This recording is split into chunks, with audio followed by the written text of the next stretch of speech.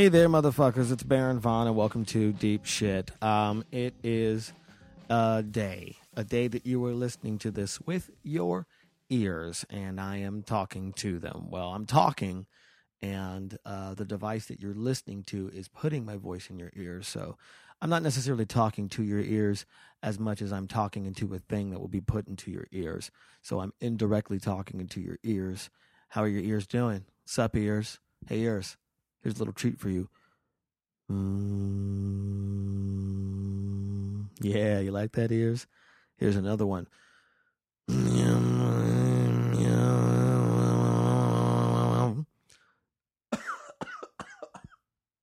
hurt myself. Trying to do my little bastardized version of Tuvan throat singing. So anyway, hi. Good to hear from you. Or see you, or for you to hear from me. Today's guest is Ron Funches here on Deep Shit. Ron Funches is doing big things in the comedy scene. He hasn't been around that long, but he's going to be around for a very long time. Got a lot of things going on, man. He had a killer appearance on Conan. He was a writer on The Kroll Show, Nick Kroll's sketch show on Comedy Central.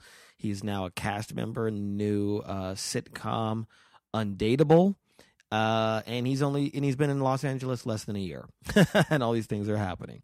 I'm not jealous. No, I'm not. Because he's a person that I actually truly like and we're nothing alike. So it's like, I don't see it as he's taking work from me. I never see it as anyone's taking work from me. I feel like there's room for everybody and, there's a place for everyone. I'm just trying to find my place. You know, it's just that the people who set the places believe there are a limited amount of places. So they only set a few places, but there are many places and I will find my place. I'm finding my place, guys. That's why I have a podcast. I don't even know what the hell I'm talking about right now. I just had something very interesting happen to me that has never ever happened before. And I'm actually kind of amazed it hasn't happened before. I just got back from Montreal at the Comedy Nest. And that was an interesting experience. It was good. Like the club is actually a nice club. It's laid out well. It is kind of small. It has like a New York feel to it.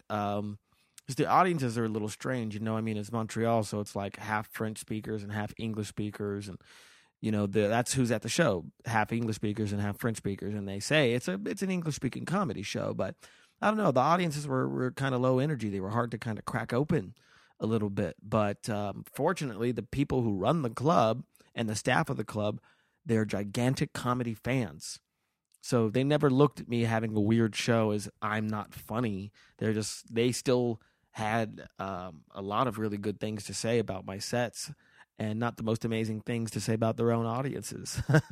But they're still building their thing. I know that the Comedy Nest has been around for a while, but I think this is like their third location or something, so it's relatively new, this new location.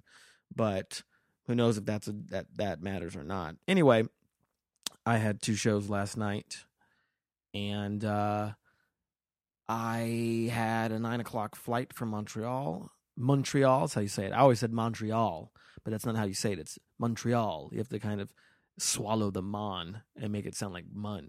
Montreal, like you say like that, then you sound Canadian. Also, Toronto is Toronto. Okay, that second T, fuck it, it's not there. Toronto, and so it's Montreal and Toronto, not Montreal and Toronto. That's how they know that you're a fucking American. Look, if you're going to pretend like you're Canada so that way you don't get deported and you can get all that free health care, you need to learn how to pronounce your fucking words. It's also progress instead of progress, and process instead of process, and sorry instead of sorry. Okay, you got to say it's not even. It's in between. You got to think of sorry and sorry. You know, Tom Cruise's daughter, and it's in between there. Sorry. I I couldn't hear the difference myself. Anyway, I have someone else's bag, guys. There was a person on my flight that put their fucking carry-on right next to mine. Right next to my carry-on. And we had the exact same fucking bag. And I took that person's bag. And I've never, ended up in another person's bag. I have specifically bought bags so they don't look like other people's bags, like bags that are different colors because everyone has a fucking black bag. And I took someone else's fucking carry-on bag and I opened it and I'm like, this isn't my shit. And that has never happened before. I've had luggage lost, but I've never taken someone else's bag. And now I have some random guy's bag who loves Italian underwear. Oh, guys, this guy's got a lot of Italian underwear. Yeah, I looked through it. I looked through the bag because I was trying to find fucking information on this person. Because I was like, maybe I can call them and figure out how to get my shit tomorrow. My favorite purple sweater vest is in there. Okay? And my toothbrush and other things I like are in that fucking bag. My wireless Bose speaker, well, that's going to fucked up things. That's going to fucked up. That's kind of fucked up. What the hell? So I need to get that bag back. And we'll see. I'm going to call the airline, I guess, and see, hey, I got someone else's bag. They'll be like, oh, weird. Someone else called about the same thing. Maybe it's related. Yeah, you think so, Delta? You know what? Put Jonathan Delta on the phone, the founder of Delta. I would like to talk to Jonathan Delta right now. Delta Berg. Anyway. Yeah, I've been on the road a lot, and I got a couple road dates coming up. Let me just tell you a couple of them. Next week.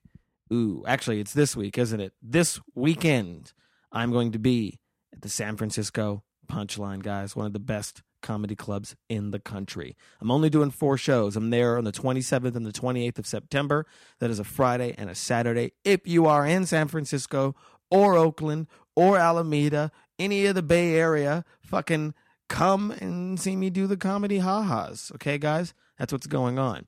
Then the week after that, which is next week, I'm going to be in the Cabo Comedy Festival in Cabo San Lucas. That is, I'm going to be there the 3rd and the 4th. I think I'll be doing Set List on the 3rd, which is the improvised stand-up show. And then on the 4th, I will be doing a show at the Hard Rock Cafe or something like that. And then I will be back on the 5th in time for Los Angeles Podcast Fest. And I'm going to do a live version of Deep Shit, I believe with Hassan Minaj and Dave Ross. Dave Ross, who's a very funny comedian, has a podcast called Terrified. He has not been on this podcast yet, but he will be soon. I like that guy and I like his ideas. And both him and Hassan are very good friends, and as they are friends with me. And we're going to have a good talk. I'm going to try to get a philosophy professor. There have been a couple people that have been recommended to me, so I'm going to go try to reach out to them. Again, if you have some ideas of people, feel free to hit me up on the Book of Faces. Baron Vaughn, it's my fan page on Facebook. Go like it. Or you can hit me up on Twitter or Vine. Not Vine. Don't hit me up on Vine. Keep it to Facebook and Twitter. Hit me up and let me know if there are some philosophy professors that you know of or I have a connection to in the Los Angeles area. Or you could email me at contact@baronvaughn.com. And also, I appreciate your philosophical questions that I want to try to incorporate into the podcast when I interview people. Ask some questions. Okay? But, yeah, so that's going to be next week, October 5th, the podcast festival. After that, I'll be going to New York, and I'll be performing at New York Comic-Con at the Javits Center. That's going to be October 10th. I will be at the Javits Center in the Comedy Mutant Show, which will be myself, Mike Drucker, Mike Kaplan, Janine Garofalo, and Brian Posehn. Then October 14th, I'm going to be on Totally Biased, W. Kamau Bell's show. W. Kamau Bell, who is a very good friend, and called me on the phone about a bit that I did on Ferguson. And I'm going to do a version of that on Totally Biased. And that's going to be on October 14th. And through the 9th through the 17th, I'm going to be in New York. So if you're in New York, I'm just doing various shows all around the place, okay? And it'll be some of the old habits, like Whiplash and Night Train and stuff like that. I'm trying to figure that out still. Then I come back to the West, and then I will be at the Madhouse Comedy Club in San Diego, October 18th and 19th. And then the week after that, October 24th to 26th, I will be at the Improv in Atlanta. And all around Atlanta, I'm going to be doing a bunch of different one-nighters from Columbia and Greenville, South Carolina, to Nashville and Knoxville, Tennessee, to Huntsville, Alabama, to Asheville, North Carolina. That's going to be all around, and that's going to be at the end of October. It's going to be basically October 22nd through October 30th, with the dates at the Atlanta Improv in the middle, October 24th and 26th. I'm just going to leave it there for right now, guys, because I got a lot of dates. And I don't mean nuts. What?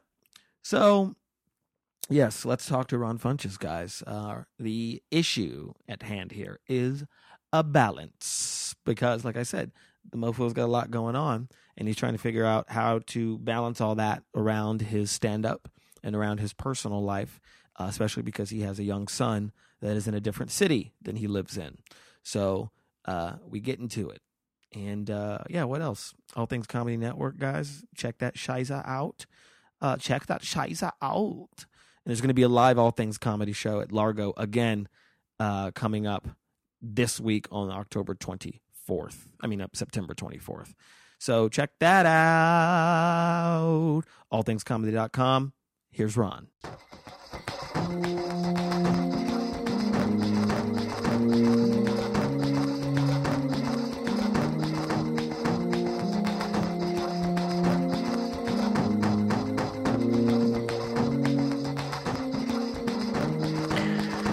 Is your heart not heavy when she says goodbye? Do you reach for another when you turn off the light? Do you sigh yourself awake? Is there nothing you can fake? Do you wear it on your face like it's all you can take? Does your heart still beat? Does your heart still beat? I was talking to somebody about, my friend's dad went to go see Paul McCartney, and Paul McCartney deigned to say something political, and he was so upset about it. It's kind of like, he just should be, I wanted to be a singing, dancing song man. He shouldn't say anything. The fucking Beatles have always been political. They've always been political. Like, ever since they took drugs, they're like, oh, there's things happening in the world that perhaps need some attention. Or the fact that these are the people, she said, that like are always like, politics has no place in music, says every person younger than Bob Dylan. Yeah, I understand that. That's, well, people don't like celebrities to talk about anything because they get paid so much. So they're like, you don't live in the reality that I live in. Even though I like to look at it as like, oh, maybe they know more than I do. How's that? It works out for me. Makes me feel good. Makes me want to be a Scientologist. It makes you want to be a Scientologist because celebrities know more than you do. Mm-hmm. Are you really interested in Scientology? Somewhat. Not 100%. Not enough. Not enough to tie to them. Not enough to give them money. What are you interested in? I like some of their viewpoints. I like some of their thoughts as far as us basically being like aliens that got misdirected and trapped in human bodies. I'm into stuff like that. That sounds like fun. Just stuff like that I like. Just calling upon your power, and then removing the toxins that are within your body that are blocking you down from being your true self. I like that type of stuff. That sounds more like Eastern philosophy than what I understand Scientology to be. Yeah. I mean, they're all mixed. They're all kind of mixed and matched. Mm-hmm. I mean, what's his name? L. Ron Hubbard, right? Isn't he one of the fathers? Yeah. So he took a lot of different things and put them together. But I never, even what you just described to me is like, oh, that doesn't sound that bad. No, but I guess it does when they start using the meters and levels and all this other stuff. But that just seems money related, Just the overall weirdo stuff about it doesn't sound much more far fetched than anything else. So it doesn't. But I also feel like Scientology is, in a sense, the newest religion. Mm-hmm. So they're kind of like the new kid in school that is going to make all these mistakes, and the seniors, namely like Christianity and Islam, are like, we've already been down this path. Oh, poor Scientology. It's like hip hop, and they're all like saying, "Oh, hip hop won't last." Yeah, basically. I want to get my gold chain. Put all your gold in the chain. You gotta take all your gold and put it in the chains. That's and keep how those you chains. take it with you. Take it with you. Like the what was that? Paul Mooney had a joke about that. Like that the Egyptians. It's like you can't take that money with you. The Egyptians tried. God bless them. They tried to take it with them. You ever work with Paul Mooney? I've never worked with Paul Mooney, but I've been near him. I've seen him live a lot. Have you worked with him? Yeah, I worked with him for a week. At Helium in Portland. Ooh. But he didn't know anything about you, right? No, of course not. He just wanted you to be black. Yes, of course. And that's what, because Michelle Buteau opened for him once too, and that was the one thing that he said. He's like, "Is she black? Fine, it's fine. That's it." Yeah. What was it like to work with him? It's very interesting. He's just like your grandparent or something. He's just old. Mm-hmm. You know, his jokes are old. His viewpoints are old. His patience is not there. You know, so he's just like old into himself. He has all his old friends, and he just kind of then gets on stage and does a mixture of jokes and some what sounds like hate speech into a mic for an hour and a half.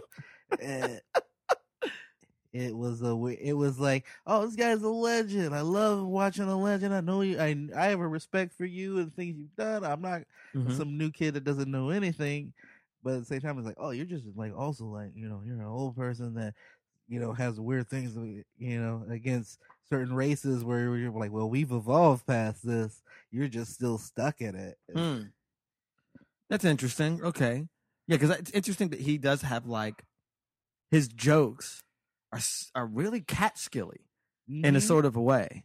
Yeah, he is very formulaic, very like my favorite thing that he would do was that he would take an obvious famous person and pretend that he forgot her name so that the audience would yell it out. But it would be so famous that you'd be like, there's no way you forgot this person's name and you do this 6 times a week. Exactly. I remember him doing that. He was just like, the president. What's his name? Yeah, exactly. Kind of like Bush, right? And his vice president, Cheney. You should have known with the dick in the bush you were going to get fucked. And it was like, oh my god, yeah. Ah! You're like, oh, real insightful. Like, I still do appreciate what it is that he has to offer. Oh yeah, I'm interested in that. I am interested in his viewpoint. I'm interested in a viewpoint that has been around that long. Yes. Like when you have been around as long as you've been around, what is it that you wish to share with us on stage? Of course. Utmost respect.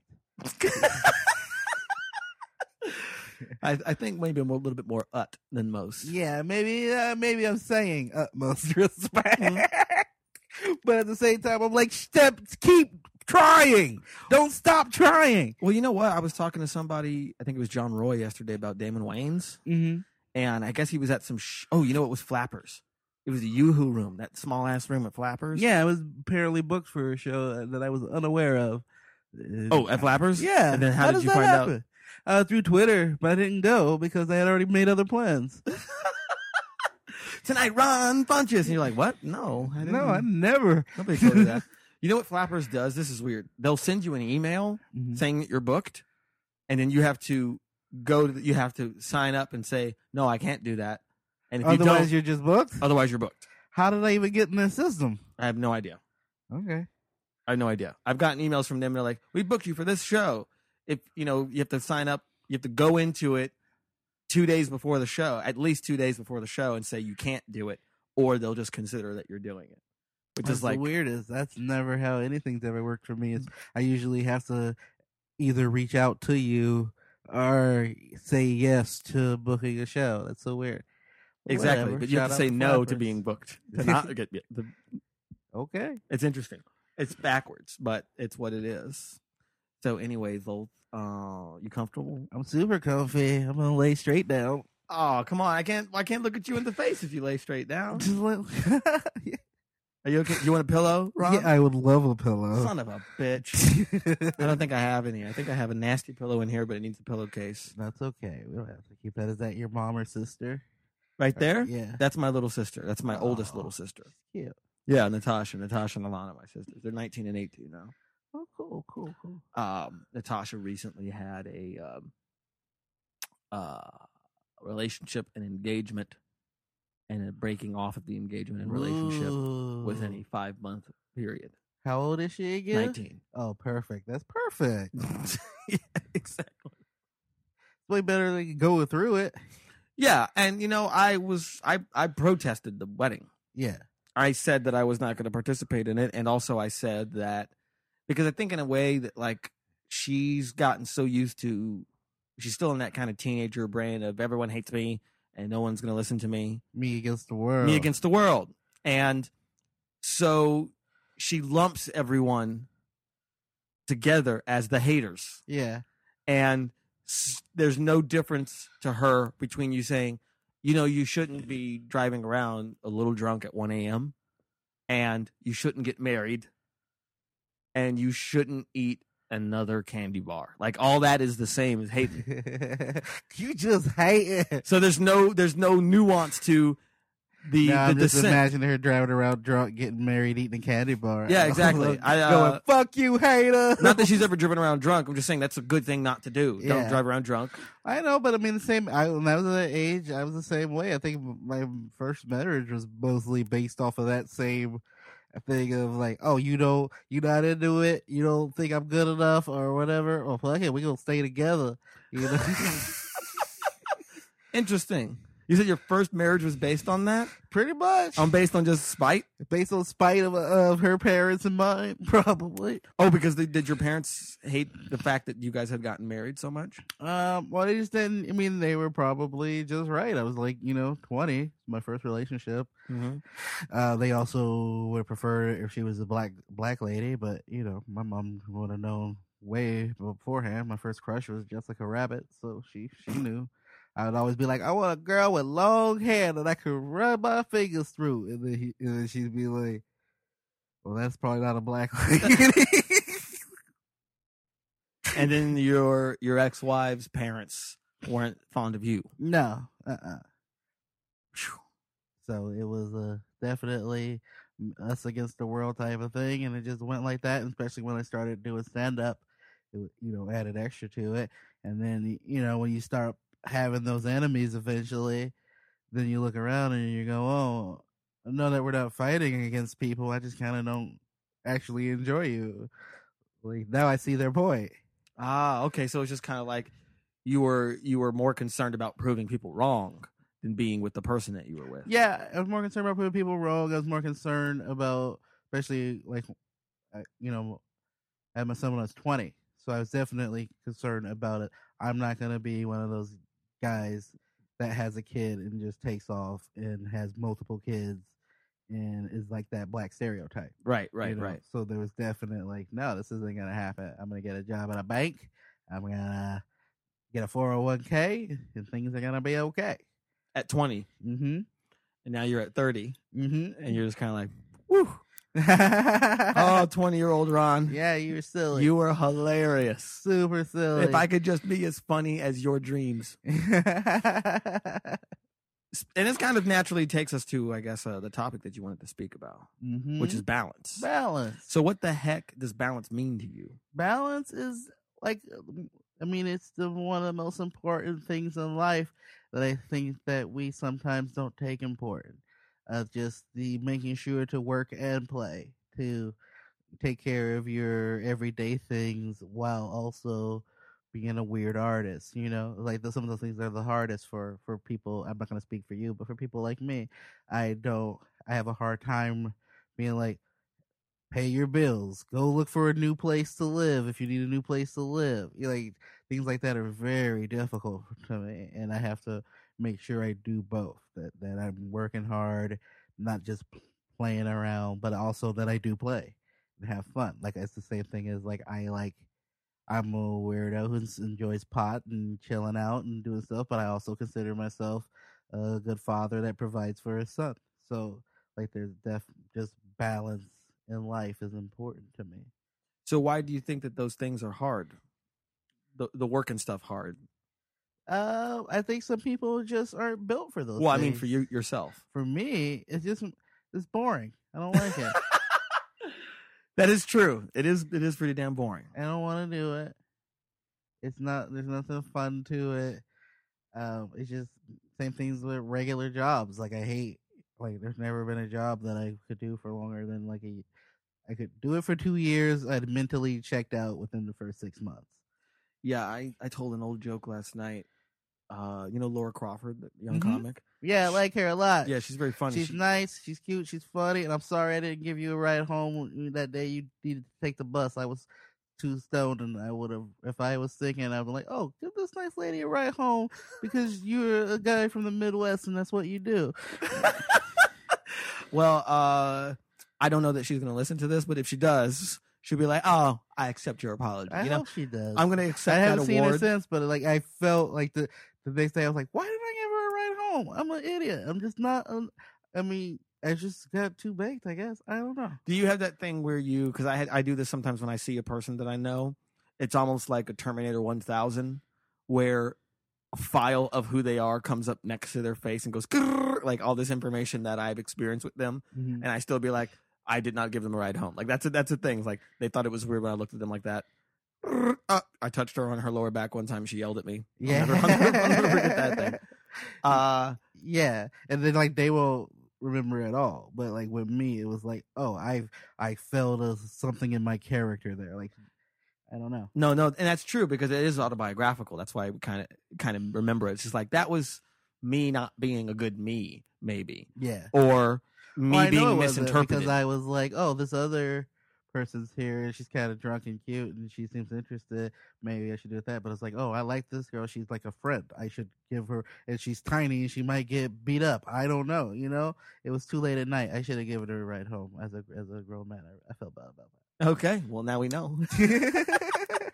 But the point is, she told a joke about. I went up after her and I riffed on. I'm riffing on what people are saying because I was hosting, and so I told this old joke about working because she was talking about like jobs being boring, and the last job that I had was at the law firm in New York, and it was office administration stuff, and I had this one joke.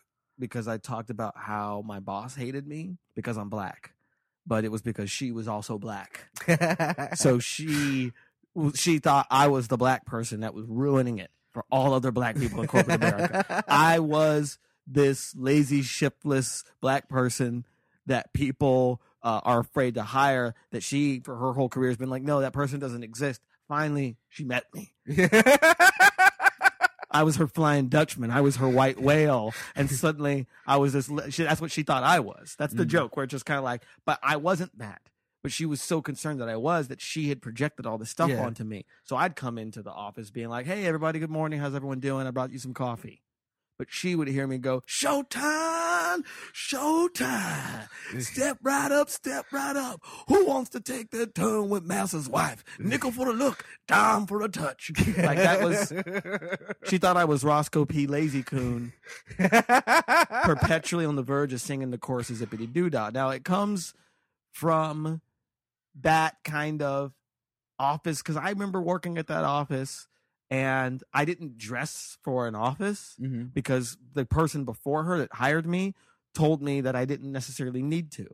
I think there was all these things that her predecessor told me I could do that she was unaware of. Yeah. She decided that I had decided those things, and that's not how you're supposed to work. Yeah. But she never laid down. Like black cop syndrome. Exactly. But she also never laid down what she thought were the new rules. Yeah. But until Bill Maher's. Until what? No Bill Maher's. No Bill Maher's. No new rules. And like she wanted me to dress in a certain way. There was this hat that I used to wear that a friend of mine made me. It was like a black knit hat. And she, being African, had put some colors in it, some symbols in it. And I liked the hat because someone had made it for me. And I didn't have to comb my hair. That was the most thing I was excited about. People would mistake it for my hair if it was on my head because it was a black knit hat. Yeah. I eventually asked her for one that was just black that I wore a lot. But they wanted me to not wear this hat. They thought it was unpresentable. So they asked her, the lawyers, who were always smiling to my face. That was a big thing. Oh, just like, tell me to my face that you don't want me to do something. That's what I hate about corporate jobs in general. Both of those things that you went through. The fact that someone, and it wasn't even like a group of people. It was one person, went to one person and said, I don't like him wearing that hat. And all of a sudden, that hat's unpresentable. Like, you're not allowed to wear that hat because one person had a problem with it. Because one person had a person who I was just talking to and was smiling. Yeah, who at can't me tell you and anything. thought I was funny. Yeah. And it's like, hey, you know, that hat kind of, maybe you shouldn't wear that hat. I would rather have that than like, they're very upset about the hat. Who? The people that were just shaking my hand and laughing at my jokes? Yeah, exactly. That's what I hate the most. That's what I love about stand-up is that there is no person like that. People can make fun of you of how you dress or how you look or whatever, but no one can tell you what to do. Some old-timey comics will be like, you should dress up or you should do this or that. But as long as you're funny and you're presenting what you do, no one tells you what to do. Yeah, and you know what? I think when those old-timey comics say something like that, there's the subtext of it that they're not saying. You should dress up. You should blah, blah, blah. And it sounds like they're just commanding you to do stuff. But I've started to think about that as like, they're saying I need to respect my audience. Yeah. Or if I respect my appearance, that's a means of respecting the audience. It's not necessarily true. Oh, yeah. I've definitely upgraded. I mean, but it's like the best meal as far as like I'm not wearing dirty t-shirts. I wear which if you had your druthers is what I'd be wearing. Well, I'm gonna wear a nicer t-shirt. I'm gonna wear the nicest things that I have, but they're still based off of me. It's not me wearing a suit, even unless I want to wear a suit, because sometimes they'll look really nice in a suit. So we'll see. But also I think it depends on, it does change how, because there's a couple comedians that wear suits. Yeah. Like Ryan Stout. You know Ryan Stout, right? Yeah. I almost feel like the audience would not come with him on a lot of his act if he wasn't in a suit. Yeah, I can see that. And Mulaney, Mulaney started wearing suits too. It's like watching Clark Kent turn into Superman. It's like, you see him outside, he just looks like a little boy. Or I guess it's more like Shazam. That's true, Captain Marvel, right? Mm-hmm. Because he's a little boy, and then he puts on his suit. Shazam! And he's fucking Mulaney, and he's murdering. That was always confusing me when I was younger, that Captain Marvel was a DC character. I know. But there was no Captain DC. No, and there's a Marvel girl who is Marvel. Marvel girl was Marvel? I think so. Are you sure? I don't know. She wasn't part of the... If you're a comic book nerd, please don't write us angry emails. Don't be like, excuse me. I don't know why that's that really sounds more like Nick Swarton. That was my nerd voice. It was like, excuse me. Well, sometimes those are true. I went to Comic-Con and there was some very stereotypical nerd voices going on. Well, do you think they're doing impersonations of nerds? Like they're like, oh, this is what I'm supposed to sound like if I'm a nerd? That was just them letting I guess their I have to have guard that down. voice. Oh, okay. Well, when you're upset about anything, if you are trying to correct anyone about anything, technically you're being a nerd. Yeah. Of that true. thing. Just let it go. That's what I like typos when you're on Twitter and stuff. I was like, if you got the gist of it, what's more idiotic? The fact that I made the typo or the fact that you had to go, but you meant, I think you meant this. Like, yeah, I meant that. You know I meant that, and I know I meant that.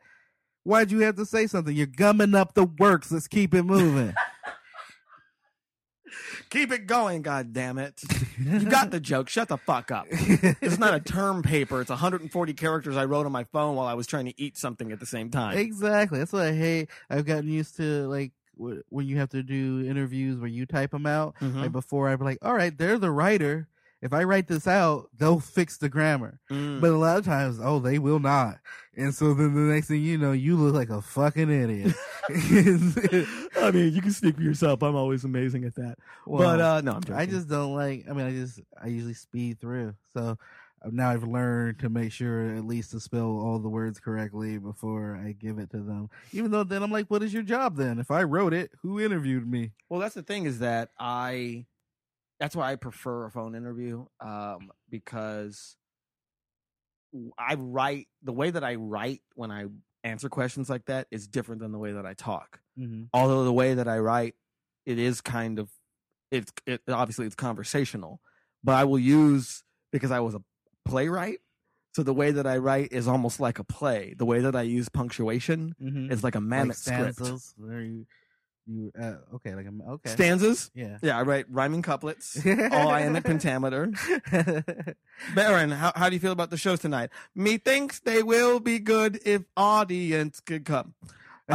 That's but and speaking of like, I like to in some ways when I write, I like to misspell some words. I like to, or if you see me doing stand up, like I'll mispronounce words on purpose in a way that I think is similar to plays like when Shakespeare and things where he did a lot of slang, and those are just things I love. Well, but Shakespeare also invented so many words, but also English as we speak it now and spell it now is not. There was no agreed way to spell shit. Yeah. In Shakespeare's day, he just spelled it. Everyone just spelled shit how they sound. Yeah. But then people agreed, no, there's one way to do this, and there's grammar rules. I like the other way. Yeah, well, a lot of that, like Folger and Penguin, Shakespeare, they changed Shakespeare's language to fit how grammar works now, but that's not how he wrote it. The punctuation's in different places, and he writes it out like a musical score. Like every piece of punctuation tells you something about how to say it. Yeah. Not about like how to read it. Anyway, Ron. I like this. I like this. Two black guys sitting on the floor talking about Shakespeare. Two black guys. That's the name of this podcast now. We're officially changing it from deep shit to two black guys sitting on the floor talk about Shakespeare. I like it. I enjoy it. We've been spending a lot of time lately together. Well, fun. And I've been talking to comics when I came back from Indianapolis, saying that I was fortunate to have, even though we didn't like hang out a lot, we did hang out. Mm-hmm. And knowing that you were there just across the way brought me a lot of psychological ease, knowing that I wasn't going through what I was going through in Indianapolis by myself. Yeah, definitely did. Although the shows weren't that bad. No, they weren't, but they're definitely work. They're definitely work. I mean, if you are in Indianapolis, you guys need to get out and support live comedy a little bit more and do it in a way in which the comics will enjoy having an audience that enjoys comedy. Come out, be younger. Can you just be younger and cooler? It'd be nice. Get our references. Yeah. I came up with a new save line, which is like, oh, you guys didn't read the curriculum. Like I specifically sent a list of reading. It's just real rough and tumble there. Not rough and tumble, but just, I don't know what to describe it. Just real middle. And real middle is good. Some of them like to get on board, and then some no of offense, them crackers. I mean, book us again. And when I say crackers, I don't mean white people. I mean the names of these comedy clubs. The names of these comedy clubs is crackers. I love the two black guys headlining crackers that weekend. Two black guys headlining two black crackers. Two black crackers, and I'm ready to pop. Talk about Shakespeare. And you know what? I actually, by the end of the weekend, I feel like I learned a lot. Like there was some things inside of jokes, just language things. I'm like, that makes it better. Like how I need to, when I'm trying to think of how to explain myself, to people who do not get me, which is, if you will, the entire point of stand-up comedy, is how do I make these people who do not know what I'm talking about know what it is that I am talking about? It kind of brought forward some good stuff that I was like, that's good, and I'm glad that I recorded that, and glad that I recorded that. Oh, absolutely. I love it. I don't need it all to be built down. No. I'm not saying that you're saying that. I'm just saying that, like, I wasn't expecting that. I had a bad attitude going into the weekend about how it was going to be. Okay. I was not looking forward to going there. Yeah. Because of the first time I was there, I was like, this is not good. But I had I had low expectations. Therefore, it surpassed them. Yeah. And the booker said something nice. She was just like, you just killed. She was like, she saw one of my Friday shows. She's like, you just killed. You just totally killed. You're so much better than last time you were here. Which is a compliment. It's like a backhanded compliment. It's like, I better be better. Yeah. If I have been doing stand-up longer and I'm not getting better, I need to stop. Yeah. Well, that's why we put, do the challenges, go through the harder rooms. Go through the challenges. But you also, and we talked about this a little bit because you said something which I want to disclaim is not discouraging and is not a slam. If anything, it's a big compliment about a comedian that we both enjoy named Lil Rel. Mm-hmm. Lil Rel Howery, who is a Chicago-based comedian that I think is hilarious and a good person. Yep. But you said something, and I want you to speak to this because I really liked this. where you said that you thought Lil Rel was what you would have been. He's what you would be if you would have stayed in Chicago and had to work these black rooms. Yeah. That you would have come up with something that was still you, but still for that audience. Yeah. But instead, you got to go to Portland and explore your weirdness a lot more. What you talking about? What that mean? Well, and then obviously, I mean, you preface it, but I'll go back. I love Lil Rel. He's great. When I watch his act, I see a guy who probably had similar background to me growing up. He's from Chicago. I'm from Southside Chicago. I grew up. He has a lot of religious jokes. I grew up in a Catholic school. Black Catholics, blacklist. My middle name. I was growing up known as Kyle when I was a kid. My middle name is Kyle. My dad was Rana, so I was Kyle. His name's Milton.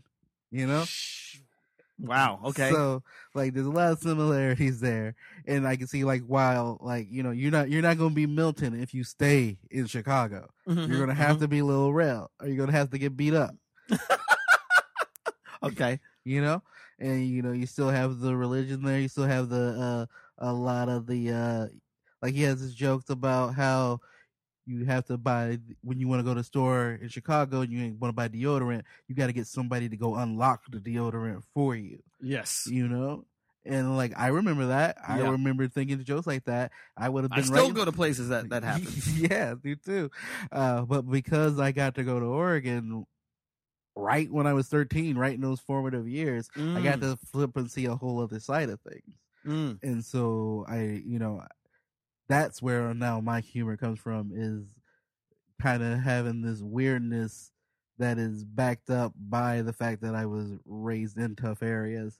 So I can still talk about harsh things, but they come from this whole, weirder perspective. And I think that I wanted to get your ideas on this too. Mike Eagle, Open Mike Eagle, the hip hopist. Mm-hmm. He's been on the podcast a couple of times, and I don't know if I said this on the podcast or if I said this after I walked him outside and he was going to his car, because I think he asked me who I thought my audience was.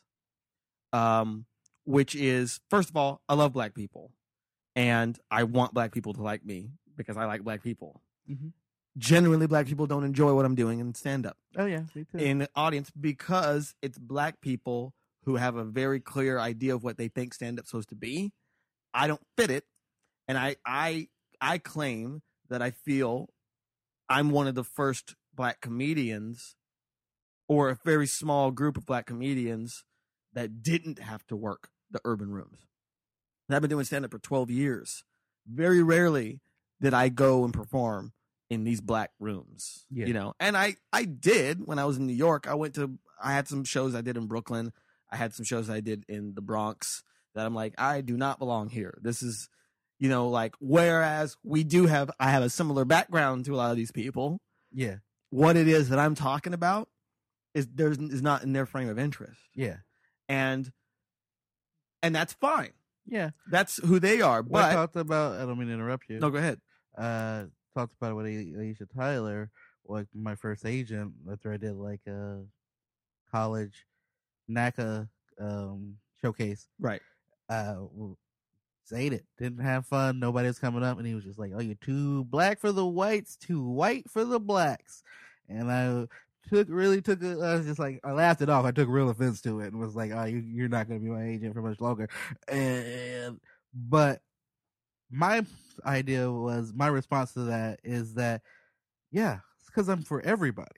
I'm for everyone who has intelligence, who wants to look at things a little bit different. It's not supposed to be for black people. It's not supposed to be for white people. It's supposed to be for people who want to look at things a little bit differently and go, that's pretty cool. And that kind of goes to what my answer was to Mike when he said, who do I think my audience is? I said, I think that the black people that would enjoy me the most are the exact black people that do not go to comedy, because they have seen the same comedy that the black people who are going to comedy have seen. And they're like, well, if that's what comedy is, I'm not really that interested. Go. Yeah. The black people who like us are us.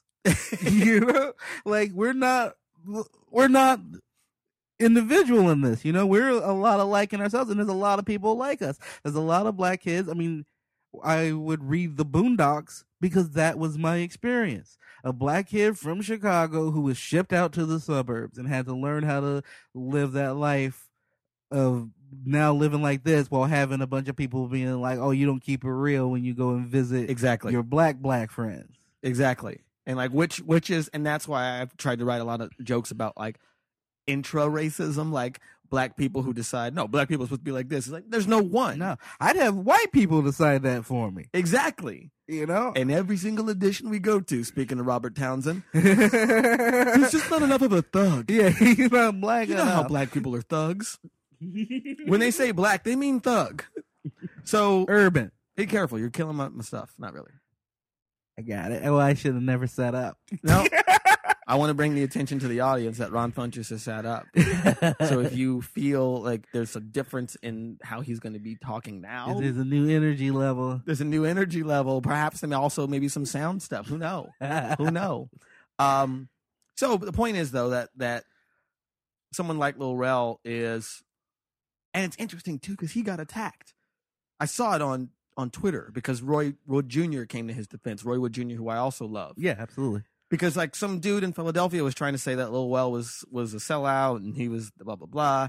And Rel has done everything the black comedian is supposed to do. Yeah. He did these urban rooms. He earned in a lot of ways, he's held prisoner by it, you know? Like, because there's people who be like, hey, change your name. Just be you, you know? And he doesn't feel like he can do that. I don't want to speak for him, first of all. And again, I respect Maybe him.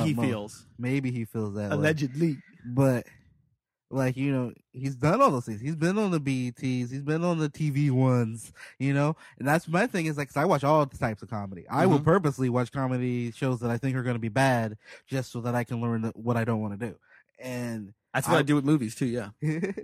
I'd watch TV One, Bill Bellamy's Who Got Jokes, and I saw Lil Rel. I saw Lil Rel win it, and I was like, that dude is fucking funny. Yeah. That dude is hilarious. You know what? When he's in town, I'll have him on the podcast. We can talk about this shit. But again, it goes back to our theme here of balance, because in our comedy, we're trying to strike. What the hell is that balance? And that's what comedy is all about, is just finding out how much do you need to go to the audience? How much does the audience need to come to you? Yeah. Meet you halfway. It's the same thing. Like, because of headlining, I learned that I can't necessarily do just happy, like my rhythm, where it's just like da da da da da da, you know, da da da da. Sometimes I gotta be like, yell a little bit. I gotta wake them up. I gotta switch the rhythm up, and that's just finding that balance. Talk about a couple things that are rougher for me, and so that's gonna automatically change it up. And so it is a balance. So not everything is nice, you know. But I like to always take my comedy is usually me taking whatever situation and finding a positive spin on it, and the humor comes from that. But if at the same time I just make sure that I find a balance and I don't always show you just one viewpoint, you know, show you the other side of it, then I become more of a well-rounded performer, I believe. I believe that is also true. Because, yeah, it's very interesting, like, and I think for me, it's coming from the theater and getting used to always being a piece of a long-form thing. The play is written, and it's just kind of like, there's an arc, there's a rhythm with how it has to be performed, so that way you climax at a certain place, and then you come down from that, blah, blah, blah. It's written that way. We have to find out how to perfectly get to that place, then come down. So with my act, I've always been very concerned about a through line. And also, doing an hour is its own form. It's not the same as a 10-minute set. No, not at all. And a lot of comedians will take a 10-minute set. They'll take 6 10-minute sets. And that's their hour. Put that together, and that's an hour. But sometimes they don't think, and it takes a while of doing an hour. And then that's when you get speaking of this, something completely different, instead of having a natural flow. Instead of having a natural flow. That's the one thing I think that I've been naturally good at, and that I just love writing that way, is that I will just write the progression of, like, what does this thought lead me to? Like, I do the exact same thing. God damn it, Ron. Totally different comedians. Yeah, we have some similar ideals. Some similar ideas. The world don't move. So, but how is this? All right, calm down. How does this? Ron is back on the floor. He is laying down. You're my third guest to lay down while I talk to. All of them have been black. Eric Andre, Mike Eagle, and yourself. Just laying down on the floor. Black people be laying down. Black people be laying. Niggas be laying down. Brothers be lounging. Chest lounge, that is. So how is this balance manifest itself in other places in your life? Like, are you seeing, ever since you've been trying to think about applying balances, the things that you think are imbalanced? Mm-hmm. Have you been seeing those more? Have they been showing up? Yeah. I mean, it's just more making a constant effort and just not being lazy and just going with the flow. Like a lot not being lazy. Yeah. And wait, not being lazy and going with the flow. And not just going with the flow. Both of those. Both of them. I love going with the flow. Go with the flow. It's great. But point your boat. It's a flow. You know, I don't often, I'm just letting my boat just drift, and I need to make sure I'm pointing it somewhere. So it's just a balance in all things. It's just working out, but also don't eat. I'm not going to be a health nut ever, but I do probably jump rope more than anyone thinks I would. And that's good cardio. Yeah. It's way better than jogging. Yeah, I love it. And I love it, and I hate it. And the kids in my neighborhood love it, watching me do it. Do you go outside to jump rope? Yeah. Oh. I think that's my biggest thing about jump roping is that I don't want anyone to see me doing it. Yeah. And then I do it in places that I shouldn't be doing it in. I lost that shame when I was a Lady Liberty tax person. So what do you mean?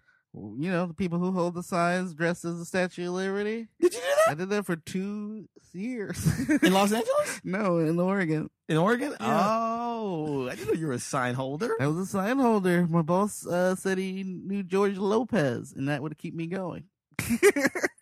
Wow. Have you talked about that on stage yet? I talked about having that job, yes. Ooh. But very little bit. Just very little. I'm interested to see what happened right there.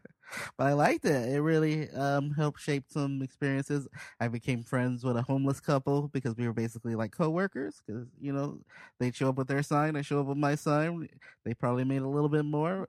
But we were friends. Would hang out. Although if people went to get their taxes done, they got a refund. Perhaps that would go into the homeless coffers. We both use the word coffers. I know. But I like it. And then 6 months later, I saw them and they weren't homeless anymore. So they really made me happy. Oh. So I loved it. Really? Mm-hmm. You saw them they got out of homelessness. They got out of homelessness. They made enough change, or what did they do? Do you remember? They made enough change, and I think that they were also waiting on some disability things to come through, which I understand. When someone with a disability, I understand the struggle of them trying to not pay you money if you have a disability. So yeah, my stepfather's on disability. It's just it's just so weird that we live. I mean, it's not weird. It makes sense with everything else. But we live in a society where it's always pull yourself up by your bootstraps. Right. That's what I would always hear with my thinking. It was like, I had a son who had autism, would sleep from 2 a.m. to 5 a.m. I'm trying to do comedy. And they're like, why don't you have a full-time job? Why don't you have that? Why don't you do this? I'm like, because it's fucking hard. Why don't you do it? You couldn't do it either. Well, people want to. They're making gigantic assumptions based on very little information. They don't know what the hell's going on in your life. Yeah. But because of that, that's why they feel more entitled to give you advice. Yeah. The less they know, the more they're like, oh, I know what this guy needs. It's like, no, you don't. You don't know what the whole story is. No. Motherfucker. Yeah, exactly. No, you're absolutely right. That's generally how it works. The people who know the least have the most to say about it, especially when it comes to judging your stand-up comedy. Judging your stand-up comedy, judging your lifestyle, judging your the way that you dress. Who judges the most about whether or not a homosexual person can marry or not? People who do not know any homosexuals. Exactly. They do not know any gay people. They're like, oh, well, that shouldn't be. I don't know any gay people, but you know what I do know? The Bible. But, it's interesting too, because I feel like I used to try to have a joke about this, that like, I know a lot of Christians that are good people. They're good people. Mm-hmm. And they don't judge. And they're not hateful. There's a lot of judgy, hateful people, regardless if they're Christian or not. And it's just weird that some people just have old viewpoints. Like my mom, I would consider her a very loving person. Yeah. But she definitely is known.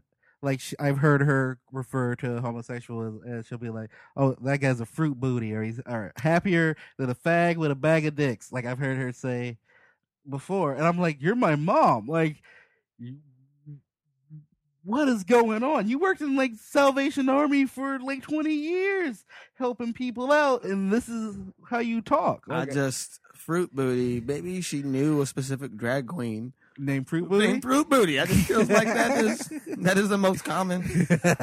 And my grandmother had some stuff too. She would sometimes refer to Mexicans as Mexicans. Mm-hmm. And also she would say stuff that like Roy Wood Jr. had a great joke about it too, where it's just that like black people who are mad that Mexican people are getting these rights. It's like they got the rights that we fought for. They're getting these rights that we fought for. And he's like, that's the whole point of the civil rights movement. So everyone can have rights. It's like I heard Martin Luther King Jr.'s speech. There was no Puerto Rican. Yeah, that's the weirdest part about how homophobic the African American community is. Super homophobic. I still think because, in my personal opinion, is because we're still a very religious community. Yeah, and there's still, and I feel like black people have. White people are just like white, so it's like awesome. I'm set. That's basically where they exist. I'm doing okay. I was born white. I'm doing okay. Or they really get to a place where they maybe resent their whiteness, or they're very aware of their entitlement or the way that people treat them because they're white. That they're like, well, that's unfair. I shouldn't get treated. Yeah. And there's also the group I would hang out with, because I live in Salem, Oregon, white trash, who were definitely like, that's the thing is like every race just has this group of niggas, Yeah, white trash. These were the straight up everyone hates white trash. Yeah, fucking people I ever met selling OxyContin in the middle of the day in front of their fucking apartment complex. Like, it's just real nigga shit. Well, I was gonna say that to interrupt the fuck out you. No, I think ending on real nigga shit. Real nigga shit is perfect with Ron and Baron. I was gonna say that I think that black people, more than any other group in this country, have been sold this idea of blackness. Yes, so hard. There's this idea of blackness. Well, we've been sold it so hard that we sell it to white people. We sell it to white people. So it's just like white people do not have as strong a sense of what they think white is, and when they do, that's the Klan. And I feel like there's like a couple different ideas of blackness that are marketing strategies. Yes. That we're sold so fucking hard, and a lot of people buy into it. Yeah. And some of that has to do with this machismo, this bravado, which what is the opposite of that is anything gay. Yeah. And it's almost kind of like, I don't know if this is someone's joke or if I was just joking with somebody. Sometimes it's like being gay is almost more manly. You're so much of a man. You want to be inside another man, or you want to have another man inside you. Yeah, and we talked about this in Indiana. Was that like a lot of these people who have that macho bravado background? The person they love in comedy is Richard Pryor. Mm-hmm. We talked about one of his less famous but still famous to us bits is him talking about sucking dick. Sucking dick, and getting addicted to it. Yeah. You guys love this guy. He enjoyed sucking a dick, and he talked about it. He hooked up with men, and he openly talks about it. Yeah. Hooked up with Mooney, most likely. You think so? Yeah. You ever watch that roast where he calls Mooney Miss Thing? I loved it. Oh, no. I didn't know that. Oh, for the Richard Pryor show. Yeah. I didn't even notice that. Yeah. I have that on DVD. Mm-hmm. That's Oh. one of my favorite parts because that's the way he just like it's just quick. He just gives him a quick, or should I call it mistake? Oh, that's funny. Okay, I didn't notice that. What the Richard Pryor show was so crazy, so crazy that, and it's almost like what happened with Chappelle kind of mirrored what happened with the Richard Pryor show. It was just kind of like, I don't want to do this in the way that you want me to do this. Yeah. I'm out. And everyone's like, no, we own you. No, you don't. Bye. Yeah, good talk. I mean, it's good too because like balance has been a big theme in my life in the last year, especially because this last year has been a very hard one for me. Hardest year I've had, my hardest personal years since before the age of 25, which is like I've been supporting myself as an actor and a comedian since the age of 25, which when I look at it is kind of fucking incredible. Yeah, it's super incredible. It's incredible that I've been doing this, specifically this, for 7 years nonstop and made enough money from it to pay my bills. So sure, the last year, the work has been a little far and few in between. And every bad decision I've made over the last decade caught up with you. It came like in a 2-month radius. It was like sued. I'm like, okay, all right, this is what you want from me, Yahweh. I'm gonna figure this shit out. That's not how I felt at the time. That was when I was where you are right now, laying on my back, except here alone with letters around me of you're getting sued. I'm like, I don't think I can do this anymore. That's where I was. Yeah, I know that feeling. You know that feeling, overwhelmed. Well, yeah, divorce paper letters, broke, didn't have any place to live, child support payment letters coming in, and it's definitely this feeling of like I don't know what to do. And you just kind of surrender to it, keep moving and pushing forward, and then the next thing you know, I'm having the best year of my life. Best year ever. Which reminds me, I have to kill you. I'm trying to be the next black guy, whatever the hell that means. So I got to kill you. I got to kill Gerard. I got to kill Michael Che. Kill Rel, Lucas Brothers. I'll make it look like they killed each other. There's going to be like one black comic we didn't say who's going to listen to this and be upset. Trust me, I know who you are, Byron. Damian Lemon. Byron. Kevin Barnett. Exactly. A lot of strong black comics out there. There are a lot of strong black comics that aren't quote unquote black comics as well. Yeah. See, that's the thing. I feel like, and you know what? I used to get a lot of. That's why I feel like I'm in the first generation of comics. I've been doing comedy like 12 years now, and I feel like I'm in that first generation of comics that of black comics that didn't have to do those black rooms because when I got to New York and when I was performing around, the older black comics were split on how they felt about me. Because the only other black comic that was around that was similar to me was Jordan Carlos, which people were like, oh, you're like Jordan Carlos. And when I finally saw Jordan, I'm like, we're nothing alike. We're articulate black dudes. Yeah. He went to Brown. Yeah. There's a lot of stuff like that.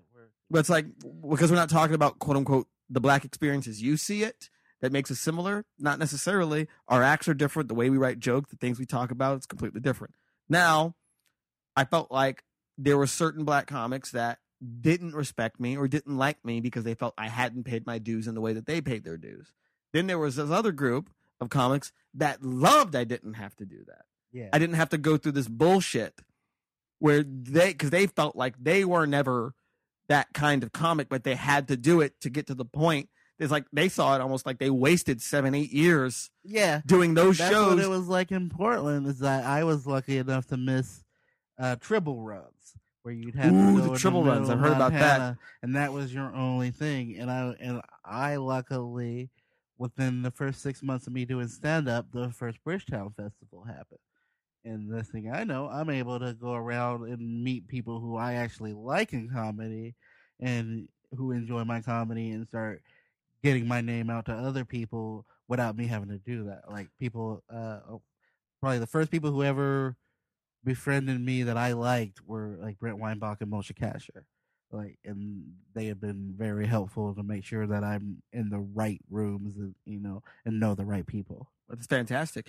And I feel like, I hate to say this, but Bridgetown put Portland on the map as a comedy town. Yeah. Because there was Harvey's, which I never heard much good about, and I heard that the person who ran it wasn't the best, and really didn't really care much about comedy. He cared about making money, which is why they didn't want to book comics that they had to pay more than a certain amount. Exactly. And then Bridgetown came, and then it revealed there's all these comics that have been wanting to come perform at Portland, but since there was only one game in town, they're like, well, I guess I'll never go to Portland. Suddenly they're coming to Portland. There's this giant audience starved for good comedy, intelligent book reading, and suddenly people were coming to do a festival for free because it was just so much fun.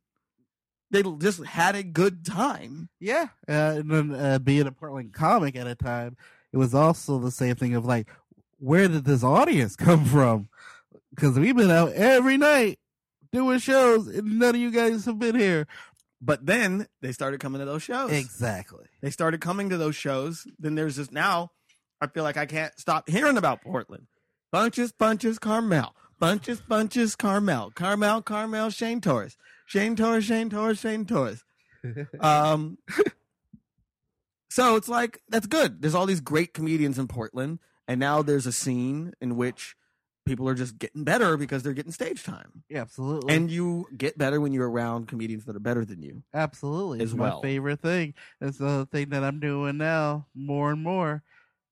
Putting myself in situations, not even doing stand-up, like, doing like, I got to do Chris Hardwick's test run for his panel show and coming up with stuff, doing Iron Comics, stuff like that, where I'm like, oh, not only do I have to go against great comedians, I'm not even given my material anymore to work with. I have to just be funny and me. And it's a whole new challenge. I really like it. I'm still definitely like the kid, but I like it. I think I talked to you about it before, or someone else. I remember who I was talking to about it. But it's like being a rookie and then them being like, hey, you can come play on the Olympic team. Like, you're not going to get much playing time, but you can come and learn from these great people, and you get to see what type of professional you want to be. Like, I've been lucky enough to work with people like Nick Kroll and Paul Tompkins and things, and I not only are they fucking hilarious to me, I like how they act as business people. I like how they interact with people on a human level, and these are people I can learn from, and I didn't always have that type of people around me, and so that's been a definite boon to my life. Boon. I was gonna say boom, but I felt like boon was the better. I think you were Daniel. with So, it. in closing, In summation, what are you doing to instigate more balance into your life moving forward right now from this moment? Just being an active participant in my life, trying to be more of a driver instead of the passenger in the car. That's very good. I've used that exact same metaphor before. I'm going somewhere doesn't necessarily mean I'm driving it. Yeah, but now I'm trying to drive this car, go where I want to go. Sick of no one asked me what I wanted to do before, and now like more and more people ask me, "What do you want to do? What do you want?" And not having an answer to that is unacceptable now. So it's more me trying to break those things down into plans and not limit what I think I could do, because it was definitely just like make enough money so that you don't have to work another job. You can just survive off of stand-up. And that's a great goal, and it's always a goal. And as long as I have that, then I feel successful. But then it's also like never limit your possibilities.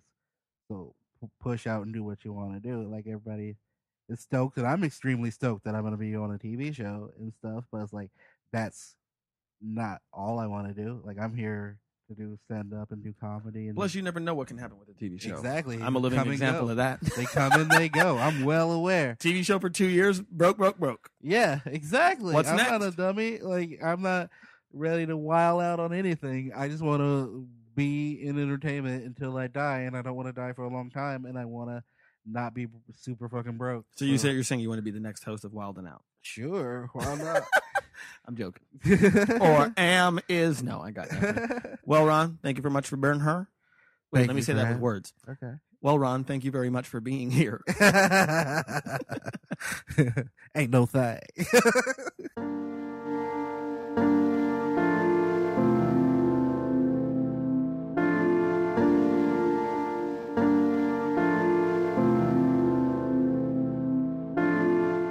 I got a couple things to do.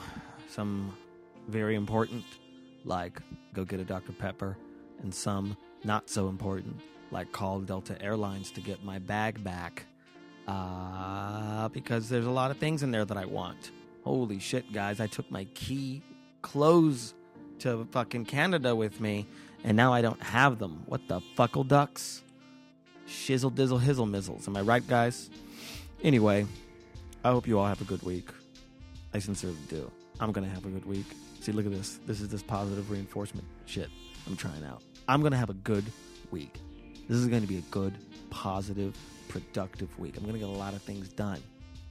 And I'm not going to fucking be like, wah. You know what I mean? Even though I've been waiting a month on a check from a college that would have saved my life, that fucked up the whole situation with the law firm that's suing me. I was supposed to pay them $2,000, and now they're like, no, we're not going to take that. We'll only take $3,500, which wouldn't have happened had this person at this college in Tennessee not lost my fucking check, and I'm getting it 4 weeks late, which made me 2 weeks late on my month before I did a gig that I could make my rent. My month? 2 weeks late on my month? I mean 2 weeks late on my rent. Anyway, that's the kind of shit I'm not trying to talk about. I'm going to have a good week. I'm going to have a good week, guys. It's going to be fantastic. And you know what else is fantastic? You. You're fantastic. Thank you. Deep shit.